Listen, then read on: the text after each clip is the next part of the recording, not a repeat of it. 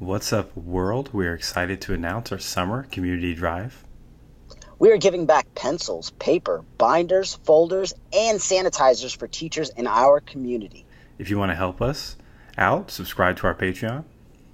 All of the money raised on our Patreon goes to our community drives, and you get a bonus positive news episode every week. We appreciate all of you for listening to us. Now let's go to the positive news. What's up, world? Welcome to the Positive Truth, uplifting and positive news to help you believe in yourself and the world around you. Tim, what are we trying to bring? Here at the Positive Truth, we're trying to bring awareness, empowerment, inspiration, optimism, and understanding to communities everywhere. Michelle, before we get started, can you tell the people what they need to do to help us spread this positivity? Please like, share, subscribe, rate, and review. A 5-star rating with a comment will help us out so much and help us continue to spread positive news throughout the world. We also have a Patreon where you can get an extra positive news episode, and you will also have the opportunity to help with our community drives. Check us out on Facebook at The Positive Truth to view these news stories and more. JP, what do we have for the world today? We have 3 inspirational stories. I really like mine. Ooh. So it's about a young lady in India. Her name is Fatma Ashla. And when she was 3 days old, she was diagnosed with brittle bones disease, or osteogenesis imperfecta, OI. I was awful with that, so I'm going to call it brittle bones disease from now on. And her father actually had it too. But hers was 3 times worse than her father's, right? Okay. And her father had a lot of opportunities taken away from him because everyone told him, like, since you have this and your bones break so easily, you can't do what you want. So he told his daughter, don't let anyone ever tell you you can't chase your dreams. But it was tough because she was so brittle. She's had like 50 surgeries. She's broken bones all the time. She couldn't walk. They had to make a special desk for her to sit in.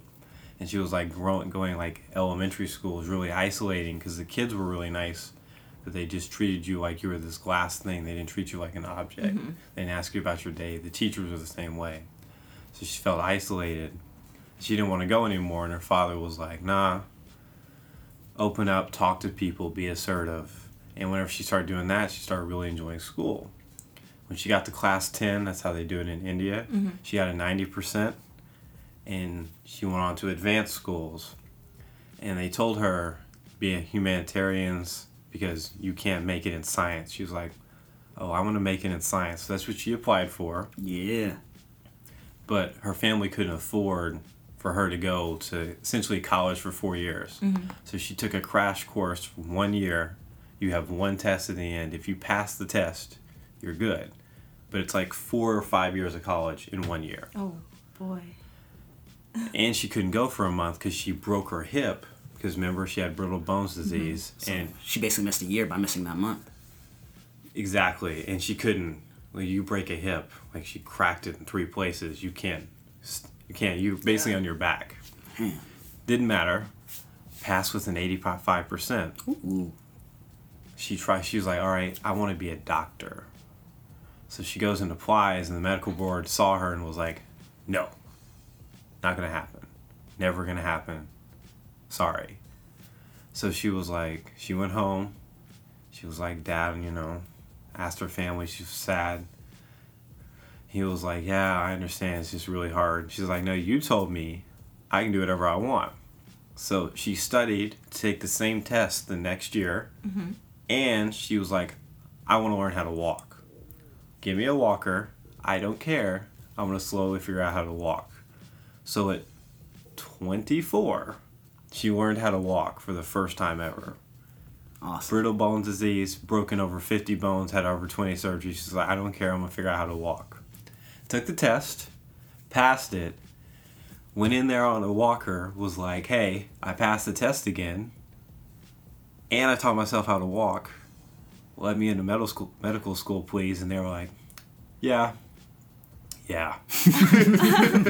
So now she's 25, about to start her first year of medical school. I think it's really inspirational. That is inspirational. Dude, that's beyond inspirational. That's more than inspirational. There's so many people out there that have all kind of diseases that don't know what to do and they give up. Stories like this is what's going to get them off their couch, going to get them up and try to learn how to walk at 24, 25, 35 years old. That's awesome, man. Yeah. Her perseverance, insane. Facts. That is, wow. So, yeah, that's what I got. What do you got, Tim? Man, it's hard to top that story, I'm not going to lie. But I do love my story as well. So I actually had a conversation with one of my former athletes. He's entering his senior year of college, and he was like, hey, Coach, I really had a bad couple of years of running. I really want you to train me this summer. It's like, hey, I'm running the marathon in October. Of course. So, we got into that conversation, and it just brought me back all these feelings of how important running is in my life. Then I found this story online. It's about this woman named Angela. I'm not going to butcher her last name, but I think it's Cologne.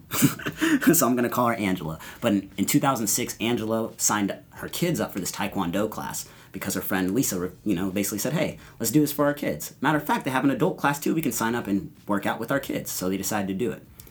Angela realized really fast that she was out of shape. So her friend Lisa was like, hey, let's join this running club. They meet twice a week. We can do that. It'll be fun. Angela had no clue what to do about running. She didn't have the right gear, not the right apparel. She just didn't have any clue what was going on, but she had a lot of enthusiasm. So what she decided to do was run, and she fell in love with the sport. She got so good at it that she was running 7-minute miles with ease. But then in August of 2007, she found out she had Lyme disease. She had so much pain in her joints. Her ankles were swollen, her wrists were swollen, her shoulders were swollen. So between August of 2007 and April 2009, she couldn't run, she couldn't walk, she couldn't change herself, she couldn't do anything that we normally could do on a regular basis because of Lyme disease. And in April of 2009, she said, I can't keep living like this, I need to try to run. So again, she was running 7-minute miles before Lyme disease. After Lyme disease, her first run back, it took her 45 minutes to run a mile. And in this mile, she stopped, she walked, she jogged, she cried, she screamed at herself, and by the time she was done with this first run, she didn't want to do it anymore. But then that's where Lisa came back in. Lisa came back in and said, hey, I know you're hurting, we'll get back into it slow. Good conversation with her friend, was like, I'm going to try this again. We'll meet back with that running group that we used to run in. Lisa and her go to the running group on Tuesdays and Thursdays. This running group slowed down and ran with Angela every single run until she got back slowly. That first one that she came back and ran with them on that Tuesday, she said after her run, right then and there changed her life. I want to do something to inspire people with Lyme disease, and I want to raise awareness for Lyme disease. So that's exactly what she did. She set a goal to run in a marathon, and not just any marathon, the New York City Marathon. She ran in it with Lisa. She finished the marathon in a little over 4 hours. And after running it, she got the addiction. I want to run another one. So she set a goal to run in the Boston Marathon at 50 years old. She qualified. She ran the Hartford Marathon, qualified for the Boston Marathon, ran it in 3 hours and 41 minutes. After that, she said, you know what? I want to set a bigger goal. I want to run the Big Five. Now, the Big Five are 5 marathons all across the world: Boston, Chicago, New York, Berlin, and London. She wants to run in all of those while spreading awareness for Lyme disease. The reason why I love this story is because, again, it goes back to your story. Something negative happened to this girl.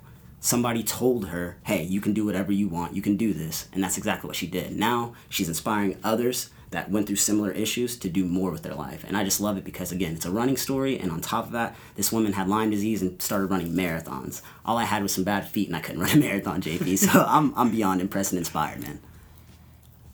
That is a good come up. So you went from 45 minutes a mile to like right under 4 hours? Exactly. She went through all that pain with the issues of Lyme disease. How old was she when she picked up running? She was in her 30s, her late 30s. And so now she's over 50 doing all that? Running marathons on the regular. Wow. That takes so much dedication. Man. Crazy amount. That's a love for the sport, for sure. That is, definitely. I can relate a little bit. Very, very little. The love for the sport.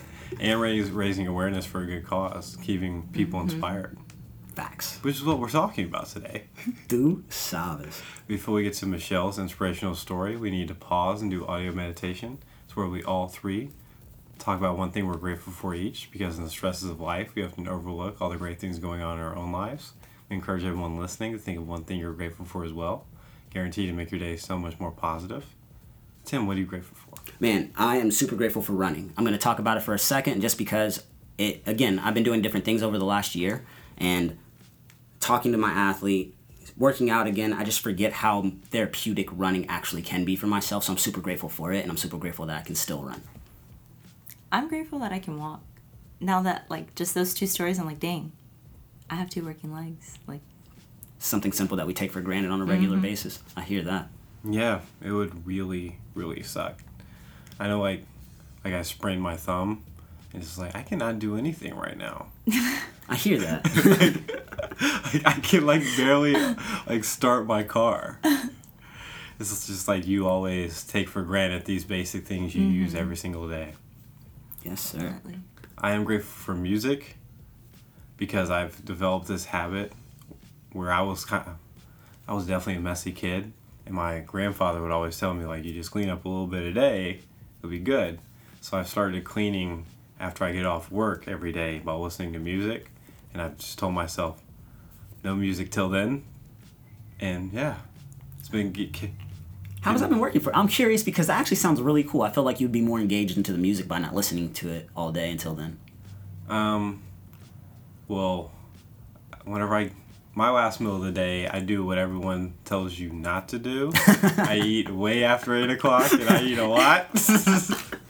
And I usually go, like, shower, read, sleep. So I'm just doing cleaning, shower, read, sleep. Ah. So, I mean, sometimes it just depends on my energy level. Sometimes it's 10, 20 minutes. Sometimes it's like 30 if I'm really into the music. But, like, the constant cleaning every night has been productive for sure. That's dope. Do you make your bed every day? I've never made my bed once in my life. I was about Maybe to- like when my mom made me. Edna's making me like do the bed and stuff. It's tough. It's tough. My parents showed me if every day you start off with making your bed, it'll be a much more productive day, and that's what got me through keeping my house clean in college. That's how I kept it clean and organized and not all over the place. Yeah, there's a lot of psychology in that. If you wake up and do something, immediately you're more likely to keep doing, being more productive. Dope. But back to the inspirational stories. What do you have, Michelle? Mine is actually about a man named Mark Cullion. So he is a founder of a college-bound door-sure program. So essentially, they send formerly incarcerated or, gang violence individuals to school. And they basically provide them with a stipend, not just for college, but also for high schoolers. And I think what inspired me the most about this story is that Mark, growing up, he had, lived in a bad neighborhood, and he had just seen things go wrong. And that just, kind of reminded me of, my neighborhood. And seeing him and the things he does now. So him, after he graduated college, he wanted to give back to his community and create this program and try to mentor these younger kids and showing them that even though there are bumps in the road, you're going to overcome it, and there are places that will help you and can help you. And there's actually a woman, I forgot her name, and it's not in the news story, but she actually was a member of the program, and she was able to get her associate's degree with the help of Mark while after she was released from jail while having 2 kids. So it just goes to show you he's helping them a lot with not just emotional help, but also financial help as well. Oh, It's almost like rehabilitation should be a priority. It's almost like that's what helps people. What? Interesting. I mean, I love that story. Whenever people walk through, when they, it's like walk a mile in my shoes type of thing. He's been through what they've been through, or similar stories, so he's going back to help out his neighborhood. I love that story because those type of people who inspire me the most personally, because I always want to go back and do whatever we can to help out the South Side as much as we can. So for me, whenever I hear people doing stuff like that, it gives me hope and makes me realize, yeah, Tim, you're on that right path. Stay focused. And you can take what happened in your life that was a negative, whether you screwed up or you grew up in a bad environment, and turn it to where you're turning into a positive, helping people. Absolutely. It's not one thing I've realized over this past 6 months or so. Not everybody has that. I call it a superpower, to see something and then turn it into a positive. Some people repeat it. They just don't know how to turn that into a positive or not make that mistake. So the people that can do that are doing things like him, is just beautiful, man. And sometimes it's hard to see the positive if you're drowning in the negative. That is a fact. Create a support group, or find a support group, and help out so much. If you don't have one, we can be one for you here at The Positive Truth. Hey, that's exactly where I was going to. Caught that out. Do you have a quote? Absolutely. If it doesn't challenge you, It won't change you. Quotes by Tim. And we'll be back. I think that's what you're supposed to say. We'll be back. We're going to be back. We'll be back on Monday with more positive news stories. Yes, we will. Stay positive.